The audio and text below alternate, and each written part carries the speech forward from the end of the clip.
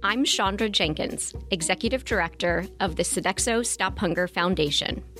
We are proud to sponsor this very special series from Add Passion and Stir that focuses on the contributions of young adults fighting to end childhood hunger here in the United States.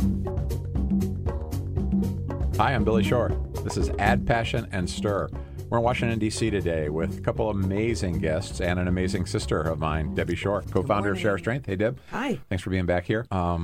And also Derek Brown, who is Bartender of the Year in many eyes. Not just, you've just not been named Bartender of the Year once by a number of publications, and you've got the Columbia Room, and you've been a supporter of Share Strength, and we're thrilled to have you here. I'm really happy to be here. So, and Jerry Mason Hall, you have already made such a big difference in the work of Share Our Strength, and particularly in terms of the next generation that's getting involved through Stop Hunger USA and the Sodexo Foundation. You are chair and president of the foundation, a senior VP at Sodexo. Thanks so much for being here. Yes, I'm so happy to join the discussion. Thank you. So wait, we were just all talking about where we came back from. My sister just came back from Winnipeg, where we had a Taste of the Nation event. Yeah, we had a dinner. 25 years they've been doing this dinner, and this just incredible group of committed people for Share Our Strength. It was really great. One of the chefs, who is 75, just retired, and he was like the big honored chef there. He was great. I have to quickly tell you my favorite Winnipeg story, because I went to this event 15 years ago. It's a black tie event. It's a really big deal in Winnipeg, but nobody told me it was black tie. And so we changed planes in Minnesota. And I'm traveling with a colleague, Chuck Schofield, and he says, where's your tux? And I said, well, what do you mean, where's my tux? I've been to 1,000 of these events. They're never black tie.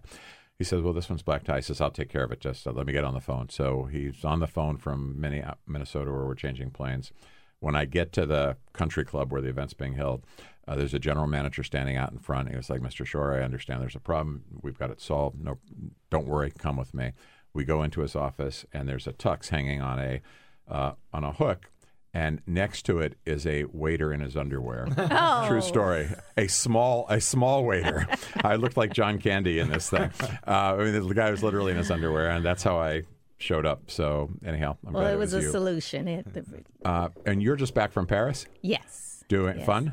Of course, you have a headquarters there, don't you? That is absolutely. Sodexo. Our global headquarters for Sodexo is in Paris, right outside in Issy.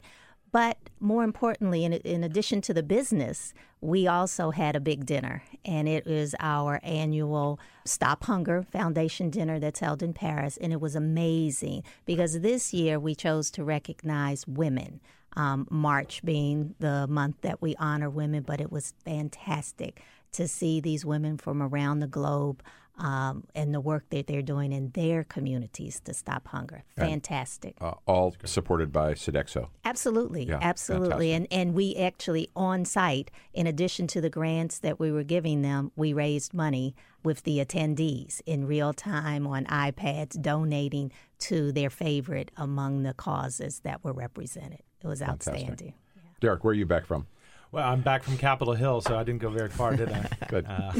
And my house is right up the street. This was incredibly convenient, so thank you for having the studio here. Derek, I want to talk about what you do, because I feel like we're all blessed to do really fun things and really meaningful things, and we love our work. But one of the things that struck me as I was reading a little bit about you, Derek, is in Star Chef, it said, Derek Brown has one of those dream jobs that your high school counselor never tells you about. He drinks for a living. And you actually have a really fun job, and I just want to know how it came to be. Like, where did this start for you? Yeah, it's funny because that's exactly the truth. If somebody had told me in high school, if they were like, hey, you know what you can do for a living? You can be a spirits judge, you can write about cocktails and spirits, you can own bars, I would have jumped at the chance. and you're really credited for kind of like shaping the so-called cocktail scene in Washington, D.C. and other places, and I was influenced nationally. I was lucky to be there at the beginning, where there was a few bartenders in D.C. Gina Chersavani is another one, who definitely put their imprint on bars in D.C. and changed the drinking culture, which is really cool. I mean, it really acknowledged the sort of culinary foundation of cocktails and the history of cocktails, and started to, just improve the way we drink as a city. And now I'm incredibly proud to say Washington, D.C. is, I think, the best drinking city in the world. But how I started is kind of funny, because I just was, I guess, a shiftless loser. I had no idea what I was doing. I was, bouncing around on the long plan for college, trying to figure out what my life would be composed of. And at one point, I started bartending, and it just kind of fit like a glove. There was something about the fact that it was so creative, that it had this social element, that there was this ability to connect to people. All of that really made it wonderful. And this history behind it that I started to learn about really inspired me. And so which has got to be one of the things that's a little different about you from your average bartender. I mean, you really dug in to understand, like, what are the origins of this? How does it connect to the culture? That must be a big ingredient of your success, that kind of curiosity. Yeah, it's a rabbit hole, too, because, I mean, we really go back, and I studied anthropology in school, so human origins are very important to me. And so when you really go back, you see alcohol at the very earliest human endeavors. And so I think you see it as part of religious ceremonies, you see it as part of agriculture so much. So it really it was exciting to me to find that way to express my interest in the world. And so at that point I thought, somebody is the best bartender in the world, and I have no idea who it was or is, but I don't know why it couldn't be me. So just to be clear, I'm not the best bartender in the world. I don't even really bartend anymore. But I went down that path, and I tried my best to learn everything I could. So how old were you when this started? I was about 27. Okay. So, yeah, I was a little late on the train. And were you a consumer were you a drinker of all these drinks? I mean, was that part of what got you interested, or was it really just kind of the history, the communication with other people, the social part? Yeah, it was everything. Yeah. I mean, I've always been a whiskey drinker, and that's principally what I drink from then to now. But I love cocktails, and I love the history that they express, and I love the creativity behind them, and I love how people bond over them. Like endless possibilities too, when you think about it, right? Like when you think of all the different, ingredients and things that you can infuse it with. I guess it's just I never thought about it that way, but it just must be unlimited what you can do with it. Yeah, there's this one writer named David Embry who was writing in the 1940s, and he kind of outlined these 6 basic cocktails. So really, most cocktails are based on a few variations. And really, if we look at it, there's 2 categories, aromatic and sour. Aromatic, something like a Manhattan, and sour, something like a daiquiri. And it goes from there. Mm-hmm. Wow. And what do you drink, Jerry?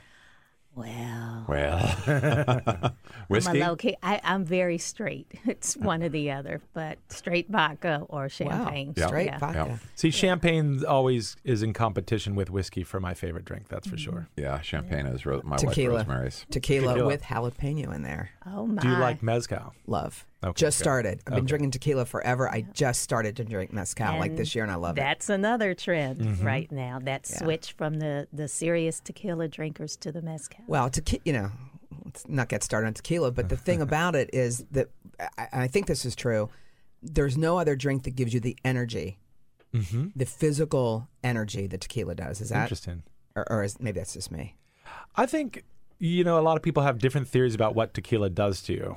Some people talk about the energy behind it. Some people talk about the hangover behind it. I think it really depends on why and how you drink it that affects your mood and the way you're energized by it. I think if you're drinking tequila cocktails and they're not too boozy and they're not too sweet, that you can have something that really just gives you a kick and make sure that you have a wonderful evening. Obviously, if you drink a bunch of shots of tequila, of cheap tequila, then that's another story altogether. You probably get this question a lot as somebody who kind of extols the virtues of alcohol. We all and particularly those of us who work with so many young people, often think about the kind of the caveats and what we should think about when we think about enjoying alcohol responsibly. How do you think about that process and talk about it? Well, alcohol is for adults, first and foremost. I think that's really important. And second, I think that the culture that we create through craft cocktail bars is we're really turning drinking more into a ritual, which is something that you enjoy well-made culinary cocktails, craft cocktails. And you're not focusing on quantity, you're focusing on quality. And I think that that's essential to responsibility in the end. When we're looking at not just housing a bunch of tequila shots, we're looking at really creating excellent mezcal and tequila cocktails. I think that changes the discourse on that. I mean, I would think, is it safe to say that people that are consuming craft cocktails are probably not going to overdrink or Well, it's or not not. safe. No, not safe. I mean, There's all kinds of people, but yes, ultimately, I think that it changes the context of it, and it's really the goal is not to get and their desire and their intention. Yeah. It's the intentionality. So it's something adults can enjoy responsibly, and that context is critical to making sure that it's something that we don't encourage or promote over drinking. It's by law also that we train our staff to not overserve people, make sure that we recognize they have limits, and sometimes that they might lose track of those limits, so we stop them if they're over drinking. Yeah. Not just for that reason, we also do a lot of work with Collective Action for Safe Spaces to do training around sexual harassment and violence, because unfortunately alcohol is weaponized sometimes, and so how we can be bystanders and intervene when that happens, so that we can stop people from using alcohol. That's That's really outstanding. Yeah, and Jerry, since we've got an HR expert here, one of the people with the most expertise probably anywhere. How is the kind of the whole Me Too movement, sexual harassment? How's it impacted your work with how many hundreds of thousands of employees? 160,000 employees in North America. Well, to be quite honest, we were ahead of the game. We recognize these issues, so we applaud the Me Too movement, but we had already recognized many of these issues and had foundational training already at Sodexo.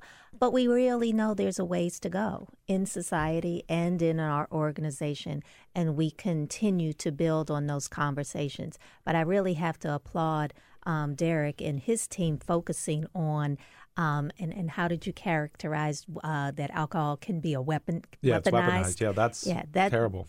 It is, and especially that educational piece for young people. So kudos to you, but we absolutely recognize, and it goes full circle to the question you raised previously, starting with awareness, understanding what these issues are, and educating first. Jerry Mason Hall, like Derek, you're at the top of your game, and I want to know where you started, because Sodexo is a big company.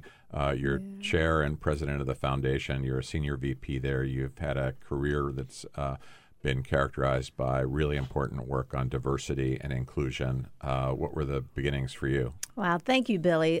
Did you wait till you were 27 like Derek, or did you start sooner or later? Mine was a more standard route and clearly not as much fun as Derek. So I would like to go back and change my route, change my path, and learn from him. But I came up the traditional way. I'm a lawyer, so went through law school. Where did you go to law school? Here, I came back to D.C. to go to George Washington. Oh, that's where I went to law school. All right. Yeah. So see, kindred spirits. But yeah, so I took that traditional route.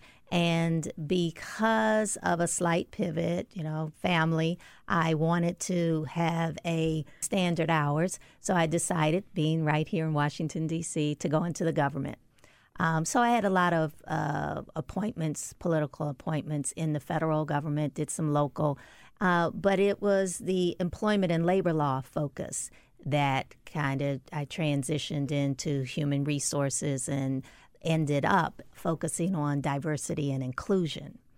And so that's how I joined Sodexo in a D&I role, and then moved into a number of roles. D&I meaning diversity and inclusion. Yes, okay. My apologies. Thank you, Billy. Have heavy emphasis on inclusion, which is a big part of the value systems and the culture at Sodexo worldwide. And there is where I really started focusing on this issue of food scarcity and hunger, especially in the United States, because of the foundation and my introduction to the foundation at Sodexo and all of the volunteer work that our teams do. So now, fast forward as the head of human resources, and Billy and I were just talking about 160,000 people in North America, and they're very active with this issue and hands on the ground, really focused on how do we feed people today, but then the foundation goes a step further, and how do we solve the problem for the future? Jerry, I want to go back a little bit and hear from you a little bit more about the inclusion and diversity and kind of how you approach it, what your philosophy is, maybe how it's changed as you've been prioritizing this for so many years through a couple of different roles that you've had. Yeah, so thank you, Debbie. Before here and early in the 2000s, the emphasis was very much on representation of a number, especially women and minorities, in the workplace. Unfortunately, here we are today still talking about gender balance and gender equity, and we have a long ways to go, both in the United States and globally. But that was the focus on just bringing more people into the organizations. And now we not just focus on numbers coming in, but then how inclusive is the culture? Because you can bring somebody in that's different and then try to force that round peg into a square hole, right? And so those are the areas where we focus, having an inclusive environment, an inclusive culture that helps us thrive and really focus on those differences. And is that sort of around moving up to the leadership roles in the organization? Is that how you, think about the success of inclusion, or is it about promotions and leadership? It's the whole, it runs the gamut, especially in my human resources world. But yes, part of, and we actively measure, we set targets, we set standards of what we want to accomplish. So we measure them. And part of it is, do we have gender balanced teams, for example? And we have research that shows far more productive gender-balanced teams deliver better. We did that we have partners like Catalyst who does that work, but also we did it on ourselves. So we looked at our teams, and those who were delivering results were gender balanced. And even totally homogenous female is not the solution either. It is balance. So where there's 60-40, that is optimum. So we need to go out and get some more men at Share Our Strength, because we're about 80-20. We have 240 staff, and I bet 200 I think of them it's are working just female. fine. Yes. Although it seems You're to be delivering. Working, seems to be working pretty well, but maybe we Yes. can be more productive. Our experience with the Sodexo Foundation and the Stop Hunger USA initiative has been, multifold. But one of the things that's been so important is the support for our Youth Ambassadors program and this kind of next generation of leaders. And one of the things that strikes me about the two of you, as different as your work is I feel like you're both kind of like ushering in a new generation in your field. And I'm curious, for you, Derek, did you have a sense of there's an opportunity here to really think different and to kind of challenge the conventional wisdom when it came to alcoholic beverages, cocktails, the spirits industry in D.C.? And there's probably a lot of young people who are inspired by what you're doing that see an opportunity they hadn't seen before. And then I also want to hear from Jerry about how that's working with young people on our hunger issue in particular. Well, I think in a way the title of this podcast is perfect: Add Passion and Stir, because really there wasn't a lot of thought about changing anything. It was really about doing what we love. And so when I came across this history of cocktails, and I was very interested in it, and at first I thought I was the only one, and then I found a community around that, which was on the internet and also in different cities that were doing this, that were actually changing the way people drink and doing these amazing cocktails and creating cocktail bars. I just sort of followed that because I loved it and I thought it was really cool, and I found a group of people who were on the same wavelength. So I think sometimes, there's this conscious change that people seek to create, and then sometimes it's just a question of doing something you really love, and there's something about that sincerity and that interest that really, appeals to people. What should we understand about how alcohol shapes society? I know this is something that you've thought and written and taught about. Most of us think of alcohol as something that's, maybe a social lubricant in a way that we let off steam and really enjoy ourselves and all of its different flavors and forms. But you've thought about how alcohol really shapes societies. Yeah. What should we know about that? That's fascinating to me. I think it's important to know that it's been there at the beginning of all human endeavors. I mean, when we really think about alcohol, exists before humans, right? Like if you have a fruit that drops in the forest and it has these yeasts, Saccharomyces, will start, turn it into something fizzy and alcoholic, and early primates would eat them. I mean, alcohol exists before humans. So is this one of the theories about what happened to the dinosaurs? I just learned something new today, why Derek. the dinosaurs. So there's animals that consume alcohols. But the reason that we know that alcohol is so important to human evolution is because we've evolved to drink it. For many species, it's poisonous. But for us, we have the dehydrogenase, the particular genes that help us to process it. So there's still species today for whom it's poisonous. Yeah, that's absolutely true. And there's some that like arboreal monkeys that also can consume alcohol. So essentially, alcohol is something that evolved with us, and it evolved with our different endeavors. Whether that's is a spiritual technology, it certainly has been used in that way. A social technology, we can see it in that way. And so I think, and agriculture. I mean, beer preceded bread. Okay. I mean, there's basically the same process to make each one. So beer preceded bread. And that shows us that it's really been there. And so when we look at alcohol, I think that we can see that it's essential to human progress. And so everybody should drink more. No, just kidding. Everyone should drink just enough. And so fruits, vegetables, plants. No, not vegetables. It comes from fruit and plants. That's right. It comes from grain. From grain alcohol. So whiskey, for instance, is from grain. It can be from barley, or in the case of bourbon, it's from corn. Potatoes. It can be comes from potatoes. Wheat. Yeah. Then you have potato. So basically, you can make alcohol out of anything that has sugar in it, or can Our father be used processed to drink turn it out. potato whiskey during the war. Do you remember that story? Or did I make that up? Vaguely. He said during World War II, that's how they made whiskey out of potatoes. Oh. It's possible, right? Yeah. It's not technically whiskey.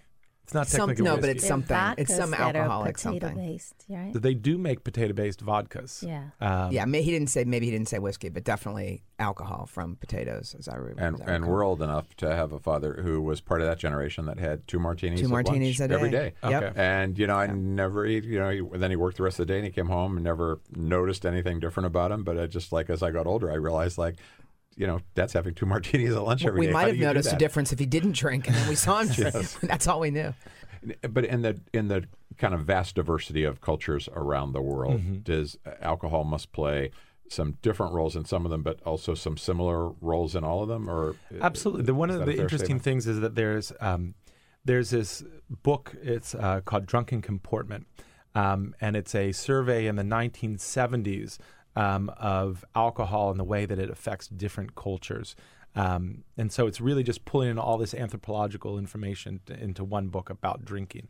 And we think as a culture that drinking does certain things. There's three particular things that we think about alcohol. One is that it creates this sort of licentiousness, Two is that it creates licentiousness, meaning sort of we get a little excited about other people when we're drinking. Okay. I don't know how else to put it in a clean fashion.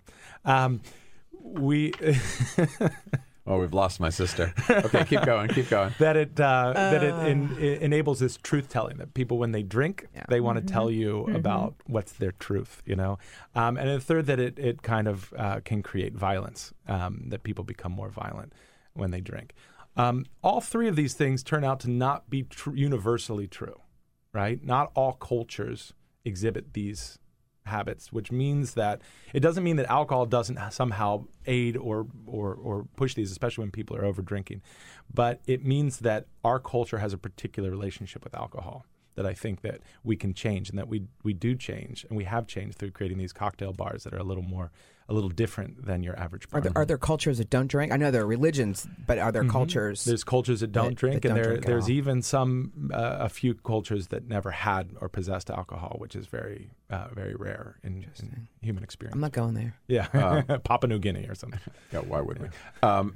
Jerry, so I started out asking Derek about kind of like ushering this new generation in his field. I feel like you're doing that with the Stop Hunger USA and all the young people you're investing in. Debbie and I have been at Share Strength for 34 years, and so our conviction is that the future obviously depends on the next generation. We're trying to create a built-to-last institution, and some of the young people that have been introduced to us through Sodexo's support give me just so much hope for the future. They're so dynamic, so idealistic, so committed to this issue of food justice and see hunger as a solvable problem. Tell us a little bit about how the work of the foundation has unfolded and kind of what your goals are, how you're measuring your progress. And if you could tell us anything about particularly some of the young people that you've worked with, because we've had a couple on the show and they've been amazing. They are awesome. They are absolutely incredible. And so we share that view with you and Debbie, that it is the youth that will help to solve these challenges for the future. And so that's why we're so committed, for example, with No Kid Hungry, and investing in these young people who are trying to solve these problems. And so our foundation, we have grants to our youth that the Hunger Squad, as we call them, who we see them working in their communities. And so we give them grants so they get $5,000 towards their own education as a scholarship, but also $5,000 towards their charity of choice. So those are the grants that we honor them with when we recognize annually. But for me, one of the most exciting things is the fresh eyes to an approach and a challenge at problem solving. So, for example, one young man comes to mind, 19-year-old Jack Griffith. So where? He's from Georgia, okay. And I believe, I hate to misstate, but I'm pretty sure he's at University of Michigan. But Jack I met last year, and at that age, he's a digital native, right? So he looks at the problem through a digital lens, and he says, how can I help those in need? So he's created an app, Food Finder, and just like a GPS based, and he is able to help people find locations where they can receive food. So families, pantries and food banks and stuff like that. Connecting those dots. So it's just one example of the work. And we, again, when we're looking at these young people, from the age of 5 to 25, as the applicants, and I've had young men 10 years old comes in and inspires us with his action. He found and you his at challenge. 10? Yes, he comes to us, and we're honoring him at a dinner, and he says, everybody can do one thing. And so you feel very small in his presence because they're taking on these challenges. And Deb and I were talking before about the rally this past weekend, us being here. The gun safety rally that took place in Washington and all across the nation. Yeah. And regardless of the issue, these young people are taking action. And so that's what's most important. Wherever you land on any side of an issue, they are committed to, in fact, being the change they want to see in the world. Yeah, and the reason I'm a little bit more optimistic now for change is because what occurred to me at the rally and after the rally was here are these young kids who have come out, and not only are they leading on the issue, but they're being recognized, reinforced, and really applauded by people outside of their peers, which I think is incredibly important, which will give them the fuel and the energy to go forward. There's so much for them to learn about how to really change these laws. I mean, they have to really get sophisticated and smarter and knowledgeable about how to do this. And you could sort of see where things would fizzle. But the fact that, and I think this is where Sodexo and Share Strength can play a real role. This is the connection I'm making with these young people, is not just to, have them on a podcast, but to really find ways to shine a light on them and encourage them, because then they get the bug and they're like, okay, people are listening, and I can make change. On top of that, though, so we see, again, so here's the young people, they have this vision, and to your point, there may be a certain degree of naivete, but then the rest of us who have the experience, who know how to navigate legislation and all of these other complicated bureaucracies, can work with them. And so we at Sodexo recognize that, stopping hunger is too big for any single organization to solve. So that's why we partner with organizations like Share Our Strength, and bringing these young people into the fold. And so that goes back to your question about diversity and inclusion, because it is this diversity of thought that together will help us to innovate and solve these problems for the future. Jerry, I wanted to ask you a question about inclusion, if you don't mind. Please. Absolutely. It's interesting because I love that idea, that switch to recognizing inclusion, and I definitely see that in terms of the food industry as well, and restaurants as a necessary change that we have to do. But what are some of the tools that you advocate or use for that, to create that inclusivity? So foundational is just awareness, absolutely cultural awareness. So basic recognizing that that we all have unconscious bias. Doesn't make us bad people, but recognizing that we all bring our experiences. You and I share the fact that we're native Washingtonians, but we also have many differences. Right. So we, as we onboard members of Sodexo, that is a basic training that we share to understand that we bring these things to the workplace and how do we work through them. So I think that's the biggest key in creating an inclusive culture. We just had an unconscious bias training at Share of Strength for the first time. It was very eye-opening. You know, went into it thinking, I don't have any of these biases, but the way that you're do. human. Yeah, yes, you do. You do. Can't And help you can it. even sort of figure out which ones to answer in a way, but they still get you on, you still realize through different exercises that you have these biases. It was very helpful. Right. Yeah. This happened a lot in the sort of history of bartending as well. When we started to see this arc of craft cocktails and classic cocktails and bartending history come up, a lot of it was white males that were kind of like, this is at the forefront of whether it was Jerry Thomas, or Harry Johnson, or some of these like great old bartenders from the past.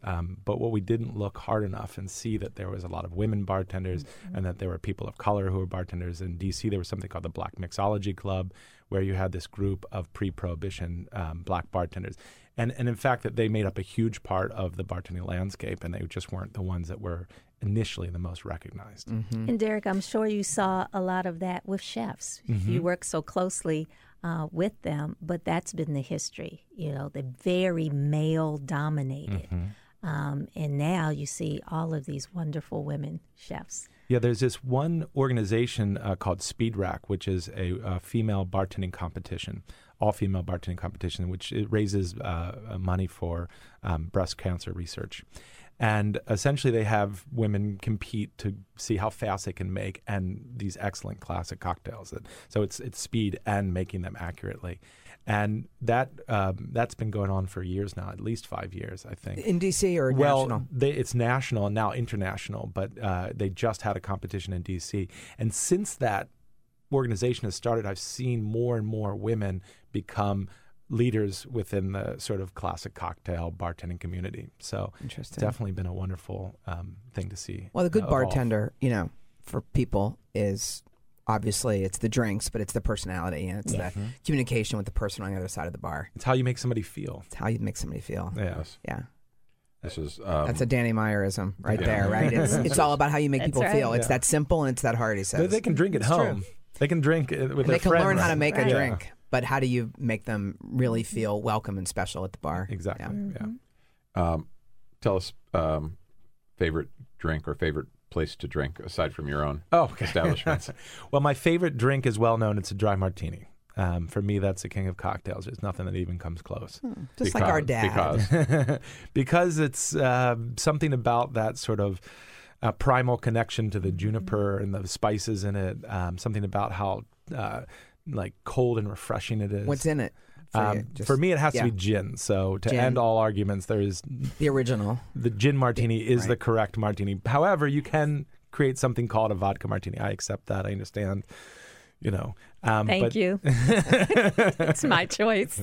But the gin martini, and I'll make you one, Jerry, one day that'll change your mind, I think. Okay. It'll change I'm your in. mind. So that's all that's in it is gin? Gin, vermouth, orange bitters, That's why- and the proper technique has to be there to make it very cold, to make it bracing and refreshing. So that's my favorite drink. Is it always orange bitters? See, actually, a lot of people don't realize that the dry martini was preceded by the martini, which was a sweet drink, which had a gin called Old Tom Gin that had a little sweetness to it with sweet vermouth and bitters in it. And that was preceded by another drink called the Martinez, and then before that, the Manhattan. So all of those exist as a continuum of drinks that are related. So when you think about a Manhattan, Manhattan becomes a Martinez, Martinez becomes a martini, and the martini becomes a dry martini. And a special glass. I mean, the glass is so important to a drink. I want to send half my drinks back in bars when they give me, wine and a juice glass or whatever. Oh, It drives me crazy. But now there's this big trend within bars to do this really elaborate and interesting sort of glassware. So, for instance, at the Columbia Room, we do a couple cool things. One, we started mixing cocktails with sound. So we use these singing bowls to mix the drink. What's that mean? How does that work? So essentially, there's this bowl that you hit, and you've seen it in like Yes. Tibetan meditation or Buddhist meditation. You hit the bowl and you spin it around, and the drink essentially leaps and fizzes right in front of you. It's pretty cool. And tastes different. And it tastes different, yeah, absolutely. Okay. I'm taking us all to the Columbia Room. I think that's where we want to be. Absolutely. So let's get to your favorite We just can't do drink. it right now. We just can't do it right now. Your favorite drink? Well, I'm with Derek. Okay. It's either going to, champagne, or it's going to be although I prefer the vodka, but the dry martini. Deb Shore. I like a margarita up with salt, good. fresh lime, and a jalapeno in there, and some Grand Marnier. That's the mix for me. I need to hang out with you guys. This is embarrassing. I've never had a cocktail. I've only had wine is the only thing, and champagne is the only thing. I've never had a martini. I've never had any kind of cocktail. Are you serious? Yeah, isn't that weird? Well, I think all of you have to come to the Columbia Room and let me make you a dry martini the way that I like to make it to see if it's something that you would enjoy. Yeah, I would love that. I didn't mention my favorite cocktail bar, though. Yeah, your favorite place. My favorite place right now is Bar Mini. Bar Mini, really? Yeah, so that's Jose Andres. Yeah, so he has mini bar. Something changed over there? And then you have the Bar Mini, which is the cocktail. So they make those good grilled cheese sandwiches over at Bar Mini. So it has a wonderful combination of making really creative, thoughtful, visually engaging drinks, and then making classic drinks as well.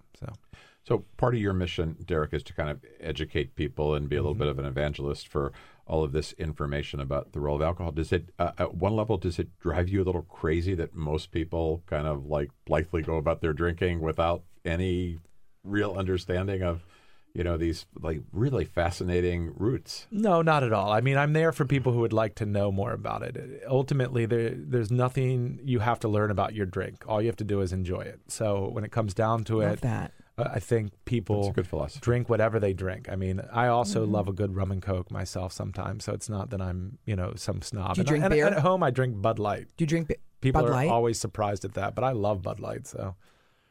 There you go. Tell me. So I will tell you this, my little drinking stories. I attended Vassar, and Matthew Vassar was a brewer. So there was free beer always. At on Vassar, campus. always? Yes, always. Really? Wow. And now that has changed. However, it's been some time since I was there, but You had your fill.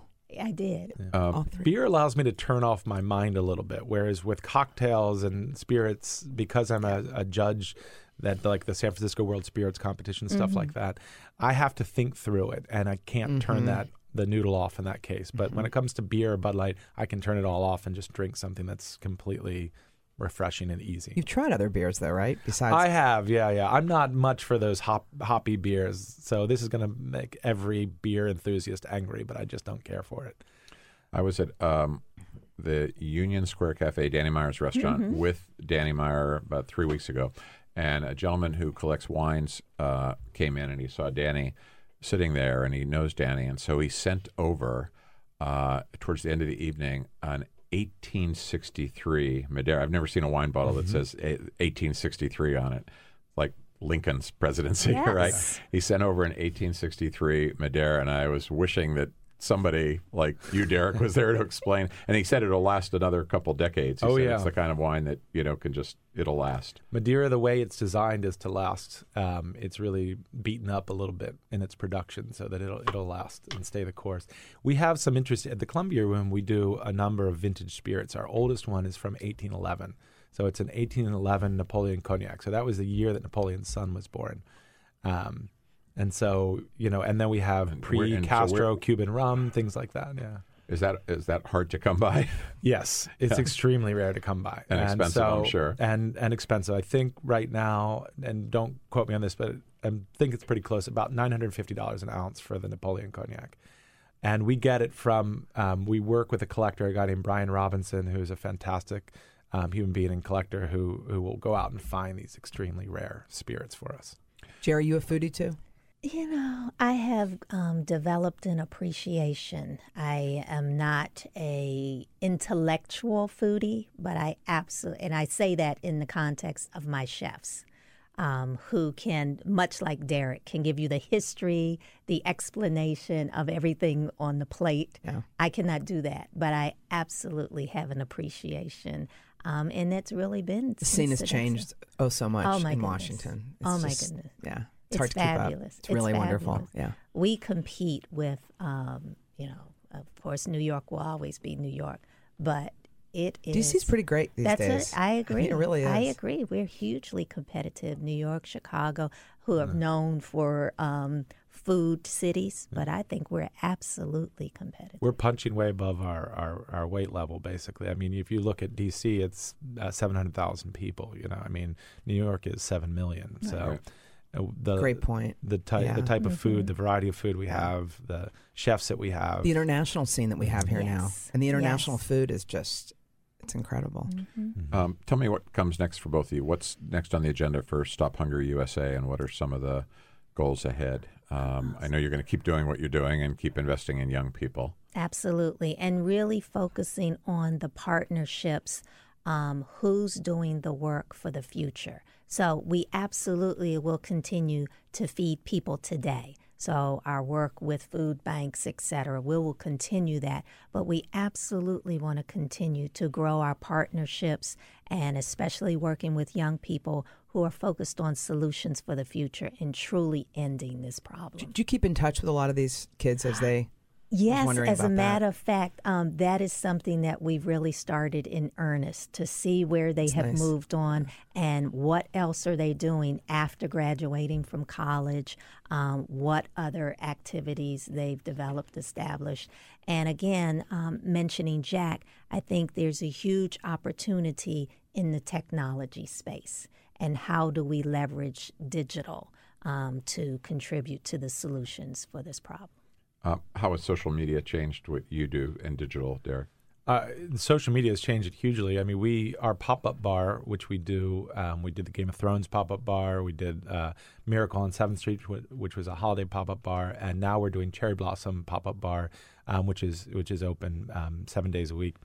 And basically, we have these elaborate sets. We have 90,000 plastic cherry blossoms and 1,300 monarch butterflies, some of which are mechanical, 10-foot Godzilla that is animatronic. And so people come in and they take pictures. And so pop-up means like it can be up for any amount of time. Right. But it's not permanent. I know that. But what's the average time that a pop-up is? We do it from 1 month to 1 or 2 months, basically. And so we just do a different theme each time. And even you change it every month. Mm-hmm, yeah. And so Remember Cities? Yeah, exactly. Right? Same concept. But it didn't work, really. I mean, they kept sort of shrinking. I don't know. It just seemed like the pop-ups now seem to work. Well, with the pop-ups, Cities was a restaurant that changed the city that their food culture and everything about the restaurant, the music, the decor, the plates, the food, all of it changed. I think 2 or 3 it was in Adams Morgan, right? On Well, 18th Street. over time they got less and less. We've decided, we realized that over time we have to do more and more. So basically, we have 2 people that are employed full time just creating Matt Fox and Adriana Salome. They create these amazing sets, basically, that people get to come into and take pictures. They work with a team of volunteers and artists to do it. It's really impressive. Very cool. So I mean, I guess in terms of Derek's conviction that you've got to do more and more, I really love that philosophy. I'd say our leadership challenge at Share Our Strength, broadly defined, not just in our organization, but in the community that we work, is to persuade people that we have to actually set our sights even higher. I always say that our biggest failures are failures of imagination. And, if you don't set your sights at the right place, then even if you're successful at what you're doing, it's almost pointless if you haven't aimed at the right target. So certainly in the hunger space, I feel like Share Our Strength is on the verge. I don't mean tomorrow or next month, but certainly in the next few years ahead, we're on the verge of actually ending childhood hunger in the United States. That is a solvable problem. There's still lots of other issues, poverty and food insecurity. But if we can end childhood hunger, then I think the response is like, okay, we've got to do more. If we know that we can do that, can we get that next rung of the ladder? Can we get families who are food insecure? Can we get families who are living in poverty and find out a way to make a difference for them? Derek, any writing on your part? Yeah, I'm the Chief Spirits Advisor for the National Archives. So we did, a couple years ago, we did a series called The History of the Cocktail, which basically in 10 parts and with 30 different experts, bartenders, historians, writers, we went through and kind of charted this history of the cocktail as something uniquely American, as a culinary product. And right now I'm working on a book that's basically talking about that experience. What will it be called? Do you know? Not yet. Yeah, I feel like you and on it. You and Ken Burns should do a spring 2019 10-part series once your book comes out. Yeah. That would be great. Well, thank you both for being with us. I really love what you're doing, Jerry, and I think when Debbie was talking about the young leaders of the March for Our Lives, one of the things you kind of hinted at but didn't quite say was that sometimes there's an advantage to you don't know what you don't know, and that can be powerful, right? You don't get discouraged, you don't get disappointed, you think That's right. everything can change, and I think the lack of cynicism that we get after a certain age. Most of the It's really true. powerful change that comes about, whether it's in an industry or in a community or in a national politics, comes from people who are undeterred by what the past was all about. The history of this country. Yeah, it's the history of this country. Even in the omnibus budget bill that the Republican Congress passed last week and that the president signed, there were some things in there that if you would have looked at it 6 months ago, everybody would have said was impossible. There was a $610 million increase in Head Start funding. There was a Department of Education budget bigger than any budget that President Obama ever got through. There was a $2.3 billion increase in the child care development grant. So, I always feel like the greatest failures are failures of not strategy, but of imagination. And, you're both examples, Derek and Jerry, of people who have brought imagination that just didn't exist, whether it has to do with spirits or whether it has to do with diversity or inclusion in young people, that just didn't exist and changed the way people think about what they do now. So really thrilled to have you here, Derek Brown. Continued success. So I can't wait for your book. We'll be keeping an eye out for it. Thank you so Columbia much. Room I is can't the wait place for that martini. to find you. And Jerry Mason Hall from Sodexo Foundation and Senior VP for HR at Sodexo and Stop Hunger USA. Thanks so much for being with us. Thank you. And thank you, Billy and Debbie, for all that you're doing, because you are making a major change as well in this food space. Well, Derek said it earlier when he said, find something that you love to do and what Yes. you're passionate about. And, we're lucky to have that.